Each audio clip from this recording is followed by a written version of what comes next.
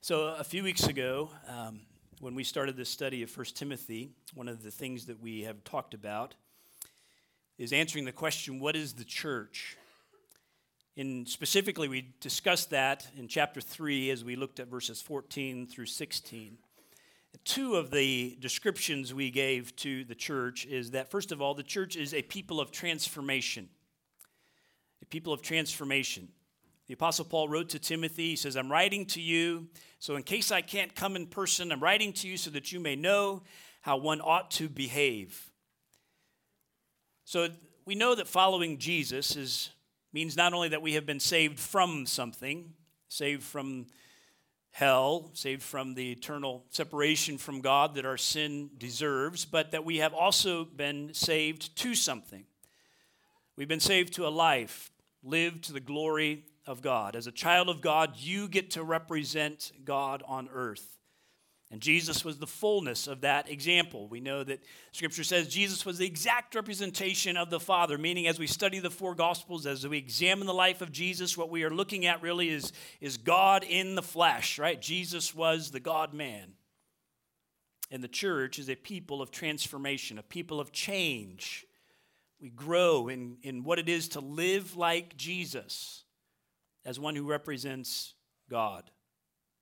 We also noted that the church is a family. Paul goes on to say, not only I'm writing to you that one would know how they ought to behave, but specifically behave in the household of God. This imagery of a family, I can't emphasize enough how God uses the imagery of a family to describe his people. Father, mother, son, daughter, brother, sister, right? This image is very powerful, representing a family united in Christ Jesus, a spiritual family with a true relational bond in Jesus. That's what joins us together as a local church.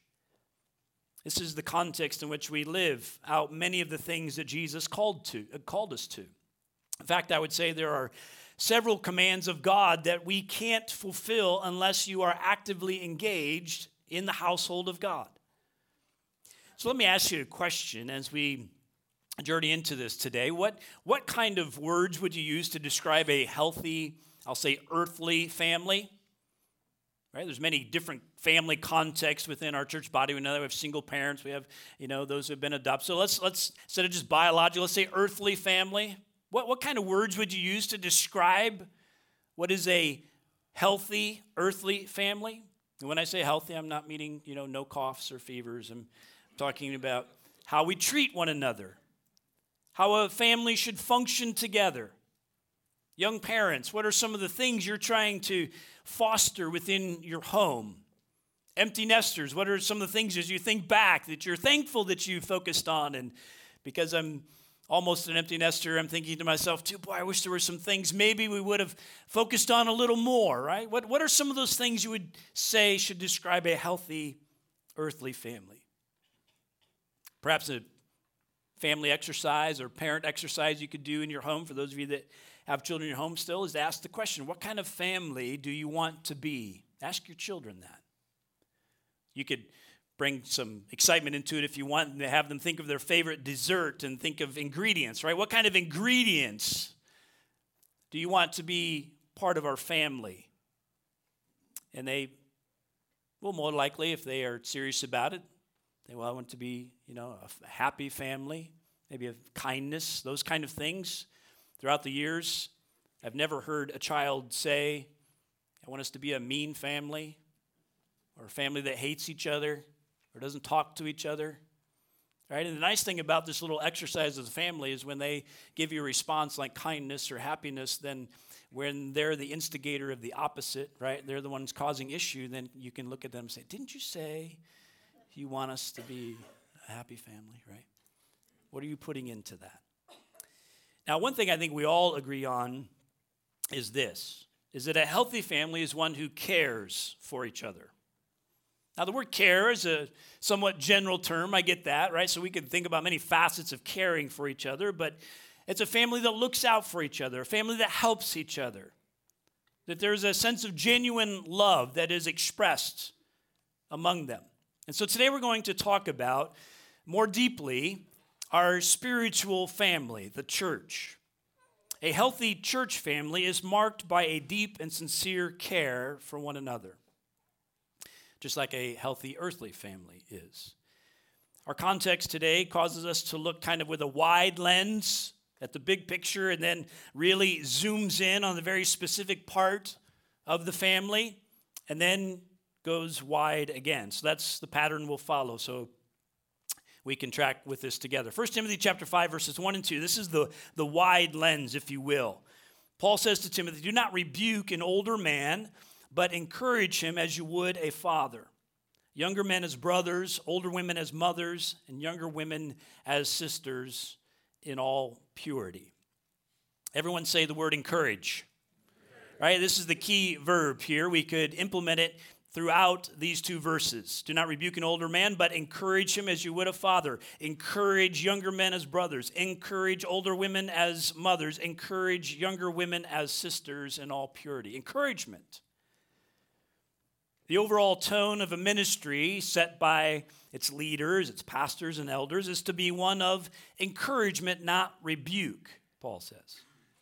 Encourage, the Greek word parakaleo, which means to urge or to implore, to exhort, meaning there's this movement or growth, right? Pursuit of holding to and living out the truth. Encourage them in that. You see, Jesus, the Bible tells us, was full of grace and full of truth. As that exact representation of God, what did he model for us? The fullness of grace and the fullness of truth. And so a ministry of encouragement is patient with each other, not accepting sin, but in understanding we all battle temptation, we all give in at times. So encouragement to embrace the forgiveness of Christ, to repent of that sin, to turn from it, and to press on in following Jesus. Vice versa, and ministry of rebuke is like looking for sin around every corner. A ministry of rebuke produces a spirit of law and of shame and of guilt. That's not what we're encouraged. We're encouraged to live as a family who encourages one another, who builds one another up in Christ.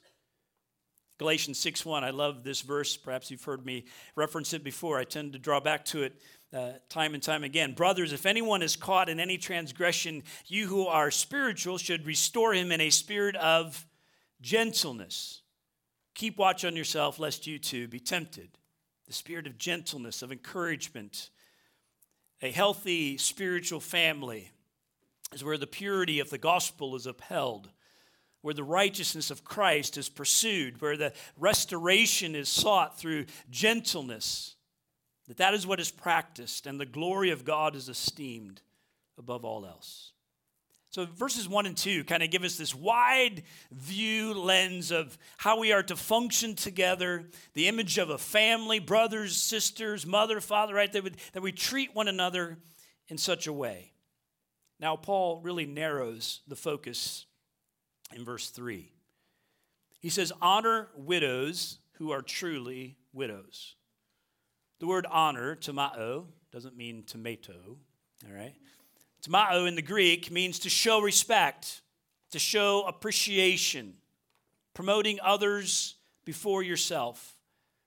It's a word that demonstrates value, at times in a very real sense by providing even aid or financial assistance when necessary.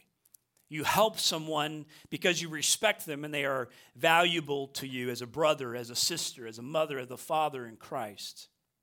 The word honor, the theme of honor, is not anything new to this particular text, right? We see it throughout the scriptures. You might remember one of the 10 commandments is honor your father and your mother, right?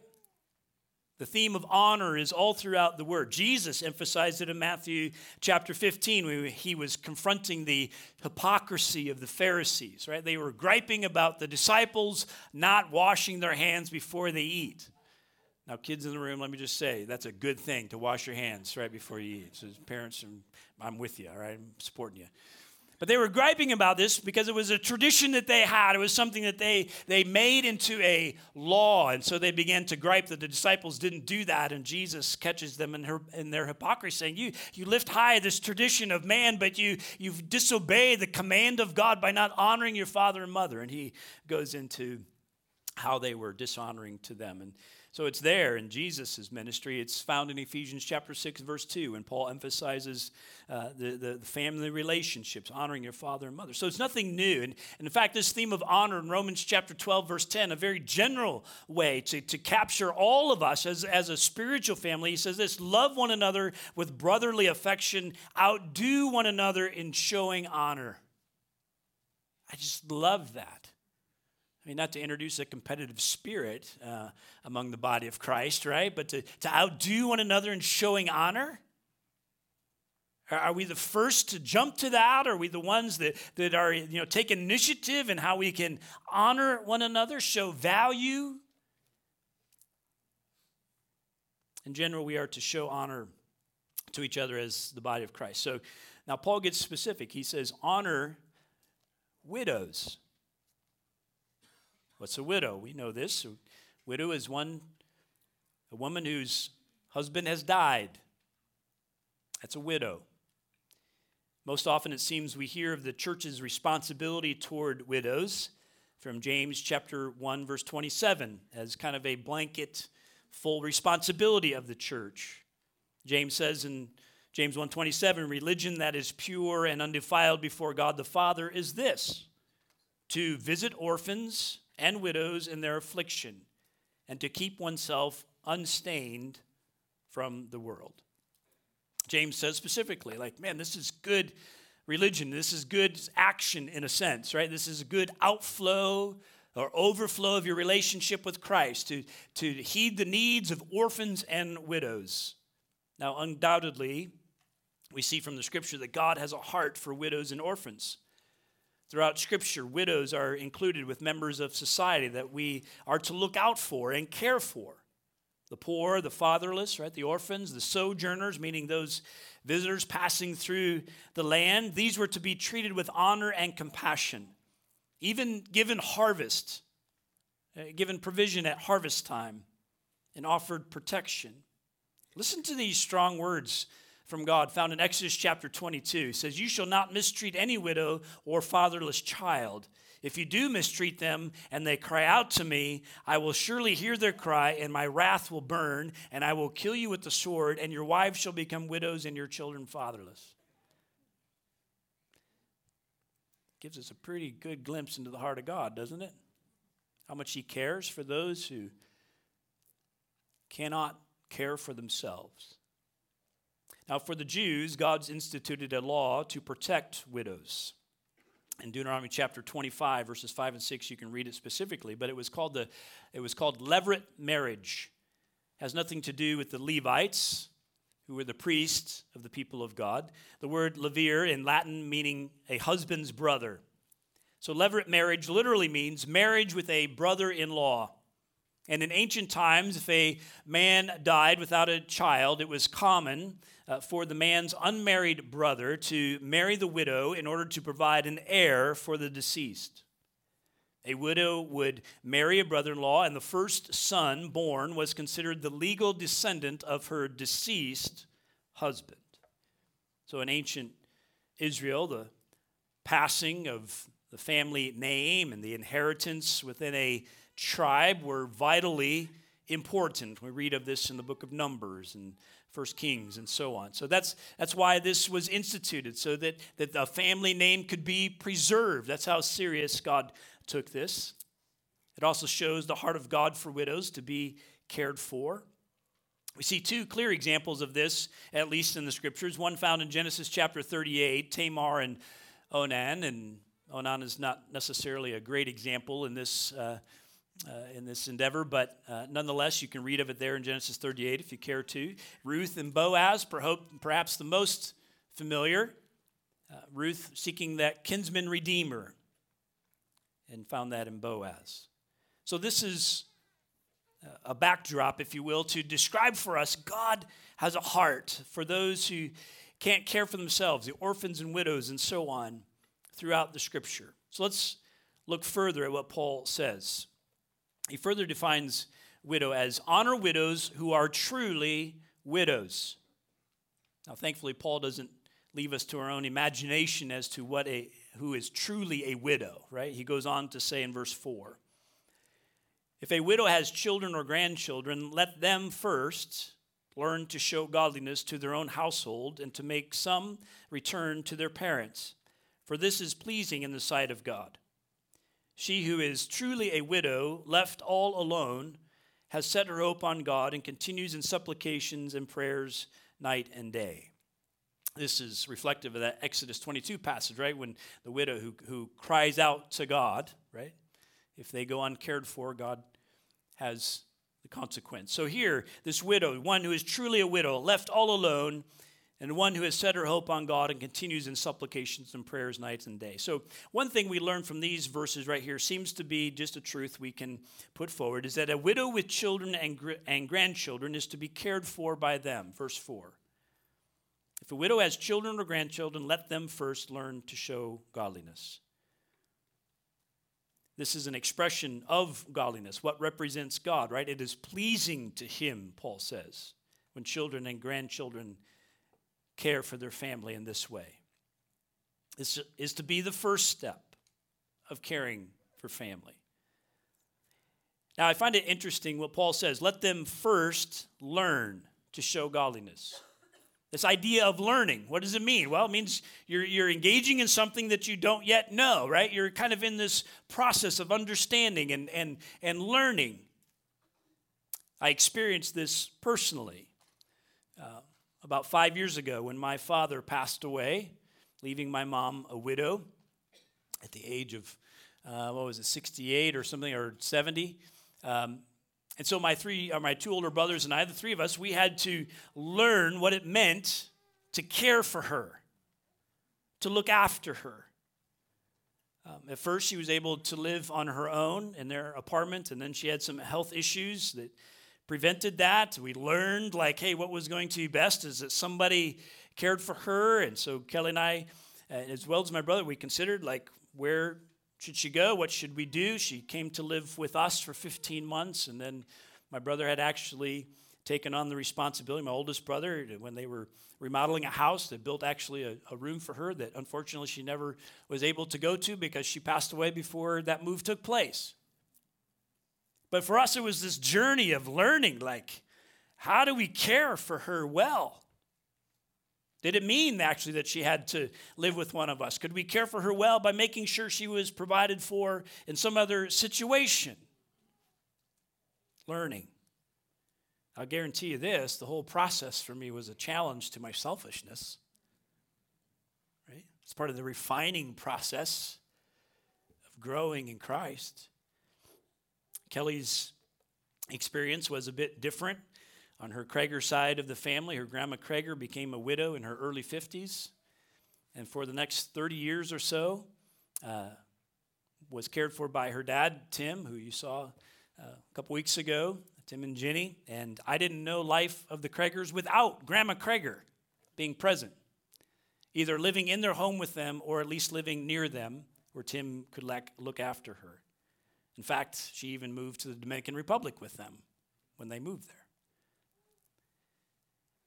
So learning.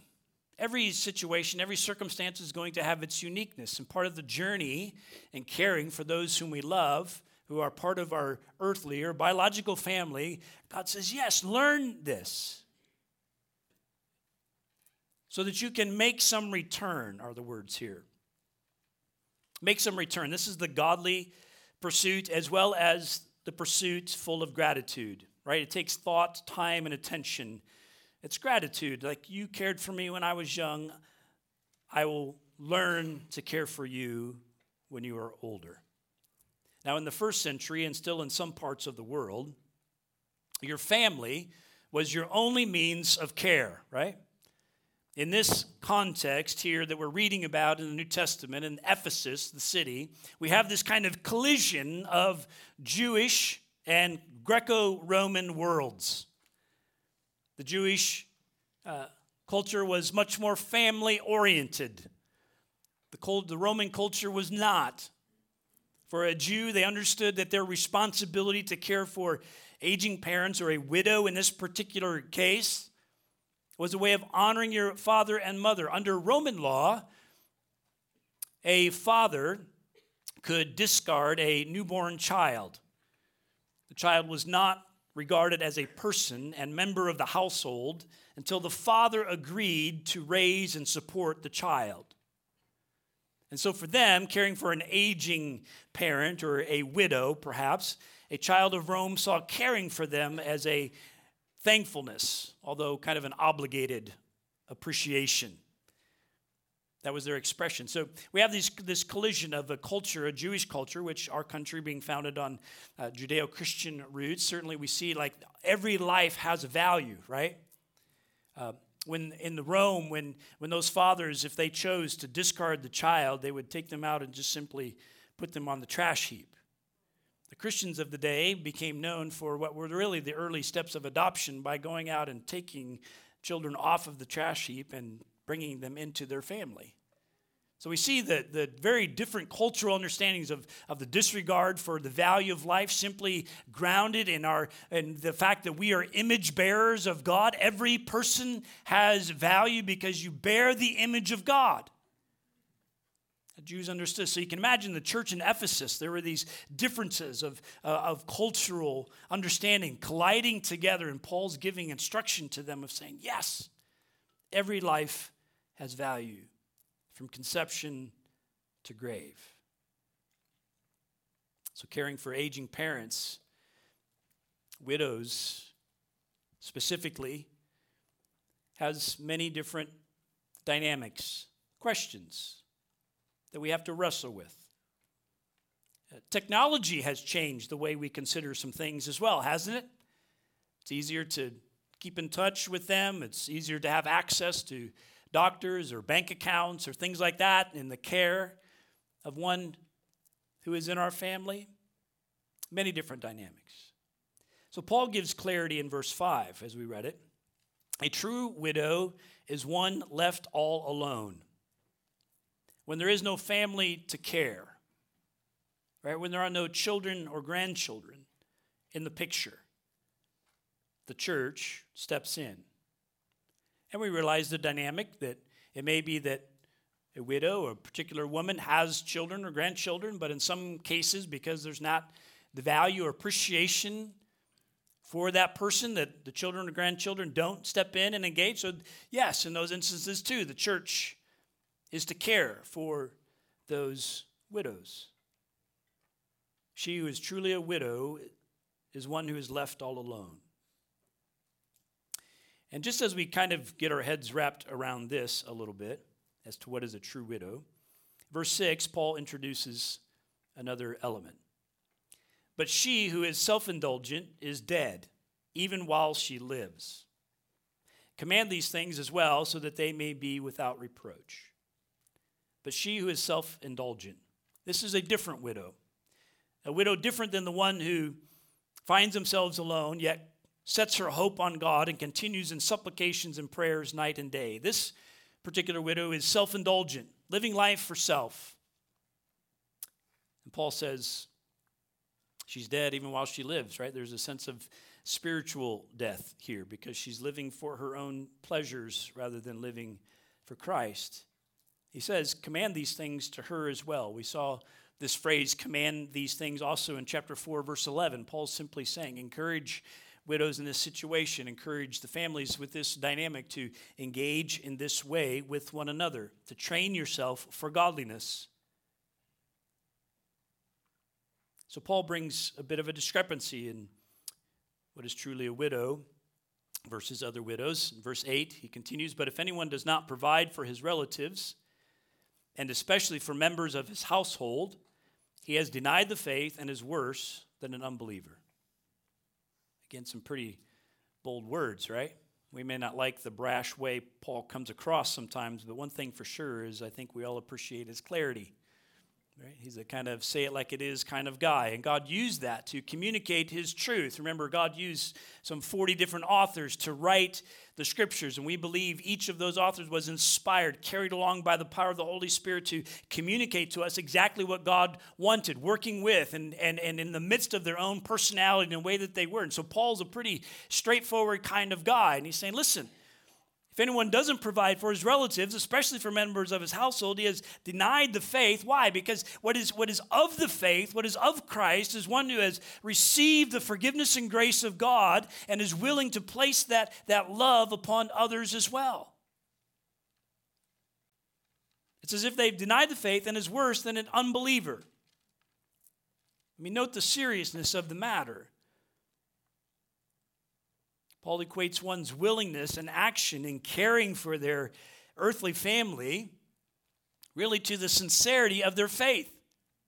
As if he's saying, listen, if you have received the forgiveness and grace of God in your life and that kindness of God towards you, then how can you not extend that to those that God has placed right in your life by that family bond? It was true even among the unbelievers of the day that one was responsible to support aging parents. That was, the Romans understood that in this context, right? The Gentiles, those without Christ, they understood the need for that. So he's saying to them, listen, if you, even as believers, right, as Christ followers, if you choose not to, or you ignore this need that is present in your family, it's as if you're like them, or even worse than them, because they get it.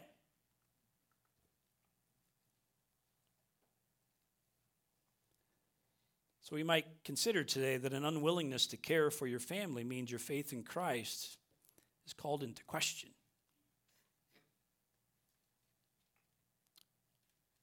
Or at least for you to reconsider the power of the gospel in your life, the grace and mercy, the kindness that you have been shown in Jesus is the motivation of your willingness to show that kindness to others. This is why the breakdown of the family unit and culture is such a big deal. Right? Even more so in the church. When a family doesn't function together as how God designed it to function because of sin and the brokenness, it's hard. And listen, as I walked through this today, and just sat in my office for a bit this week and just contemplated, man, I know, like, This is a big, because in your family, I get like the family dynamics within a group like this and all the scenarios, and I know like this is a monologue, not a dialogue, so feel free to email me and all that kind of stuff if you have questions. But I know running through your mind right now is probably like, well, what ifs and what abouts and all of those things. I get it. You simply can't speak to every scenario today. What we can do is draw together into what the Scripture calls us to and entrust the Spirit of God to lead you and to guide you in your life as to how this is to be applied in your situation. And so what I am compelled to do at this moment, instead of trying to endeavor to speak to all the various things that are in our family context, I just want to pray for us.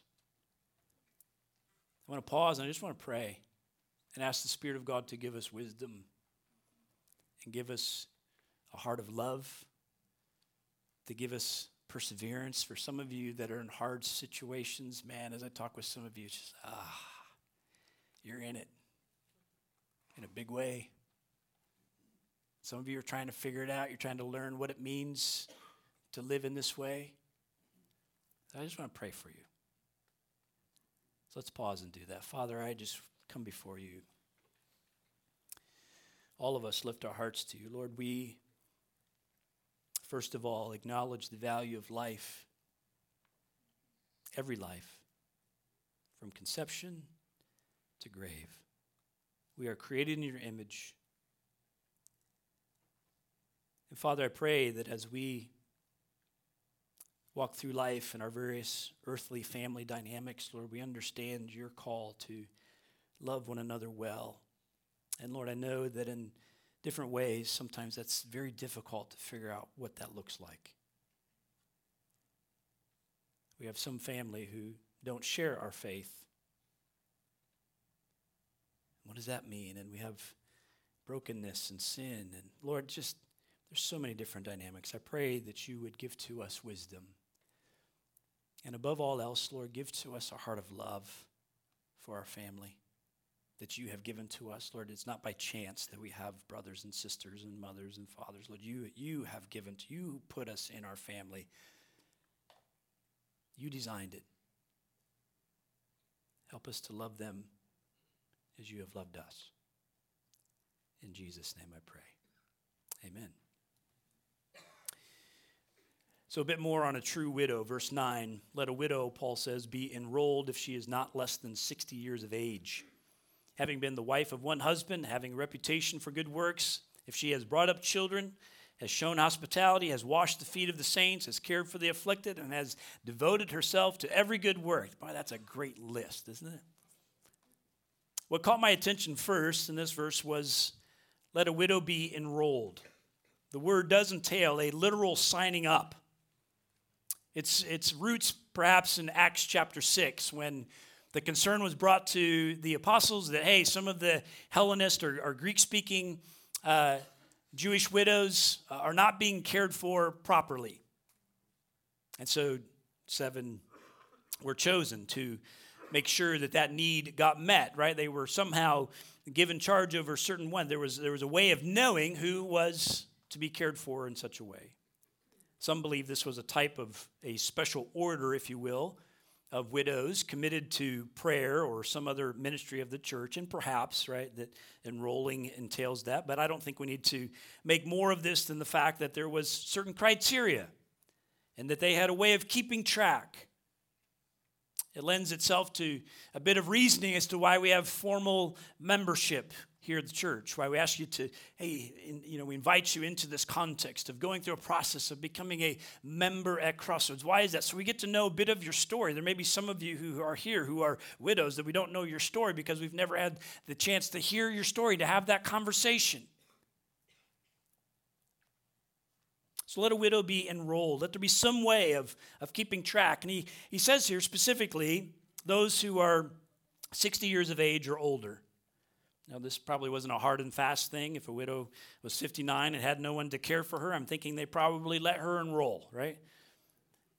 But in the time, at the age of 60 was the sign of old age beginning.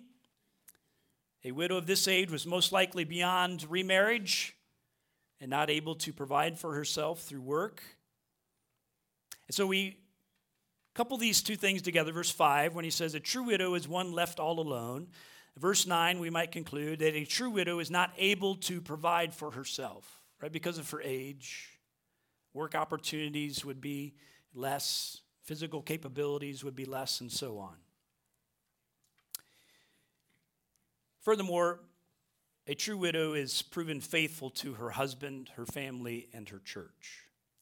So these three things, one who is left all alone, a widow not able to provide for herself, and not of age to remarriage, most likely. And a true widow is proven faithful to her husband, her family, and her church. The church is not called to care for all the widows of society. They are to care for the widows within the church family who meet this criteria. So the church, without question, is to care for widows in this position. Now, a new description Paul brings in verse 11. We'll walk through these last few verses here somewhat quickly. But he says, refuse to enroll younger widows. So we've talked about truly widows, those who are of an age of 60 or above. So younger widows, we would conclude those who are younger than 60. Paul doesn't mention here whether these younger widows have children or not children. There's a whole range of age right within that. Maybe some of these younger widows, a husband dies very young and they've not yet had children. Maybe some not able to have children and so on. Paul's not clear here. He just calls them younger widows. He says to refuse to enroll them. Why is that? Well, he Goes on in verse 13, refuse to enroll younger widows, for when their passions draw them away from Christ, they desire to marry and so incurred condemnation for having abandoned their former faith. Besides that, they learn to be idlers, going from house to house, and not only idlers, but also gossips and busybodies, saying what they should not. So Paul gives a pretty clear description. There's something going on here, right, within the church in Ephesus where he's drawing into this in a very clear way. These younger widows, he seems to identify, were those young and rebellious against their faith, that they had been drawn into the passions and desires of their heart, drawing them away from Christ, like those who had made a shipwreck of their faith, we've seen earlier, those who departed from the faith, as we saw previously. Perhaps these are widows of some means, having money and wealth where they didn't have to provide for themselves, and they just found themselves doing whatever their heart's desire was, and it seems not much of it was good. Perhaps widows who were taking advantage of the church's provision. These were widows that maybe were enrolled, and Paul's saying, listen, we need to examine this and make sure that they're not taking advantage of what the church is providing. The bottom line, some were not using their time wisely in their new situation in life. There was a significant shift in life, and we know that those kind of shifts can cause someone to walk away from their faith.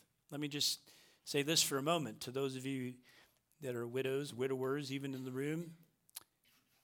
When you lose a spouse, that's a hard situation. That's not an easy thing. Paul's not bypassing, he's acknowledging like it's hard. And there's an adjustment, especially when you're of an older age and have lived many years of life with this spouse, with a husband, or even a wife. He says these younger ones, in their situation, they desire to marry. But in the context of these verses seems to indicate they marry outside of Christ. Like they follow the passions of their heart. They get this new opportunity, if you will, in life, and they begin to follow the desires of their heart, which leads them away from Christ. So this marriage is out of Christ, it seems. Roman law did require remarriage in order to keep an inheritance, and so maybe there was this sense of obligation to do that, and you had to get married. So some of them, like, well, if I want to keep my money or keep my family inheritance, I have to do this. Or they were marrying someone who was not a believer, not a Christ follower, and so all kinds of things probably happening within the midst of this, multiple reasons, motivated by various sinful passions and desires of the heart. And as we grapple with that, we do kind of an about face in verse 11. We go from refusing those who want to marry to Paul now saying, have younger widows marry in verse 14. He says, so I would have younger widows marry. I thought you just said not to have, like they got married out of their self. Well, this is a different younger widow. Just like he had different older widows, this is a different younger widow.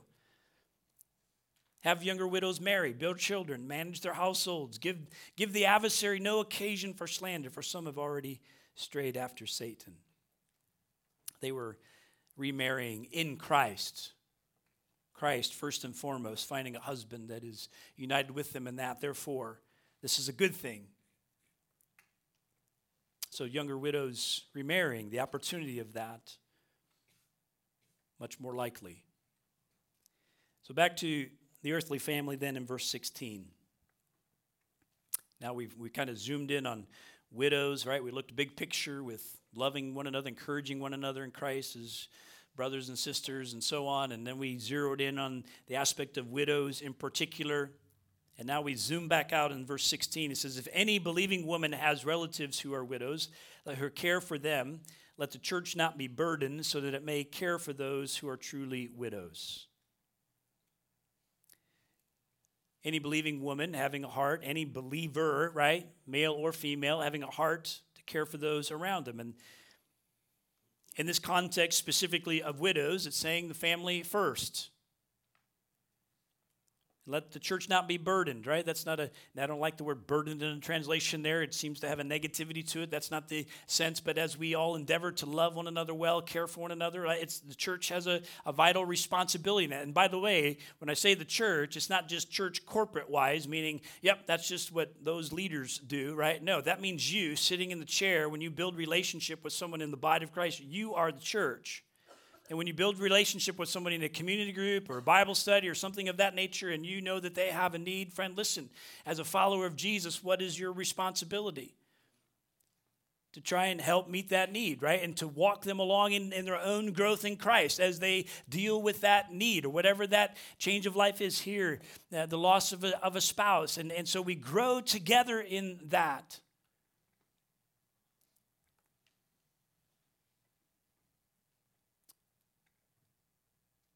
So the big picture is this, that the heart of a follower of Jesus is to care for those around them who are in need. Right? As we zoom back out, what's the application point for all of us in this? You care for those around you in need. It's the parable of the Good Samaritan. The Samaritan had nothing to do with the Jewish man that had been beaten, left on the side of the road, and yet he was the one who cared for him. That's godliness. That's what represents God well in your life. So are you taking care of your family? The family that God has given to you. Are we as a church caring for those that God has brought to us as a spiritual family? I want to finish by just speaking to widows directly for a moment. And on Tuesday when our pastors got together and was kind of talking through the text and thinking through the various aspects of it, we began to recount a little bit of the widows within our body. And we have many. And as we began to kind of walk through each scenario, as much as we knew who had family caring for them, who didn't, and all that kind of stuff. And we just want to give you opportunity to speak into that. So today, if you're a widow in particular, would you fill out one of those connection cards and just write one of three things on that card and say something like, the church is taking care of me. Maybe it's your community group. Maybe it's a Bible study group. Maybe it's just friends you've made. But if you feel cared for and you're in that boat, would you just say, the church is caring for me? Maybe you would say, my family is taking care of me.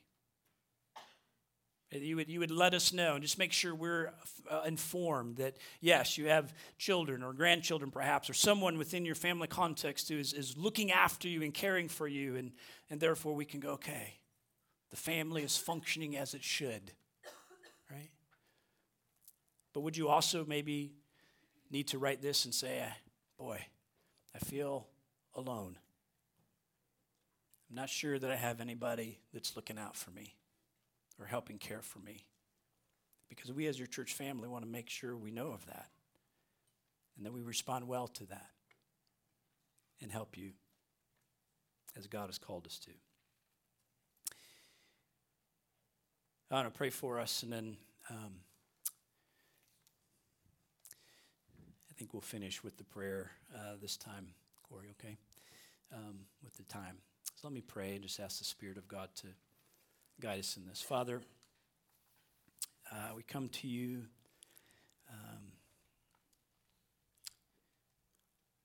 Lord, this is a challenging topic in many ways, something that really, I know for many of us, has already been something we've had to process, and for perhaps all of us at some point it will be a consideration. How to care for those that you have placed within our family, our earthly family. How to care for those you have placed within our church family. May we be followers of Jesus who looks up from our own interests and our own needs even, and looks around and sees those around us who are hurting, alone, without someone to care. And may we lean into that. May we be willing even to use our own resources at times. May we be willing to give of our time just to love them. I thank you for those in our church family who are doing that. Those who are going and sitting and reading simply with some who are alone.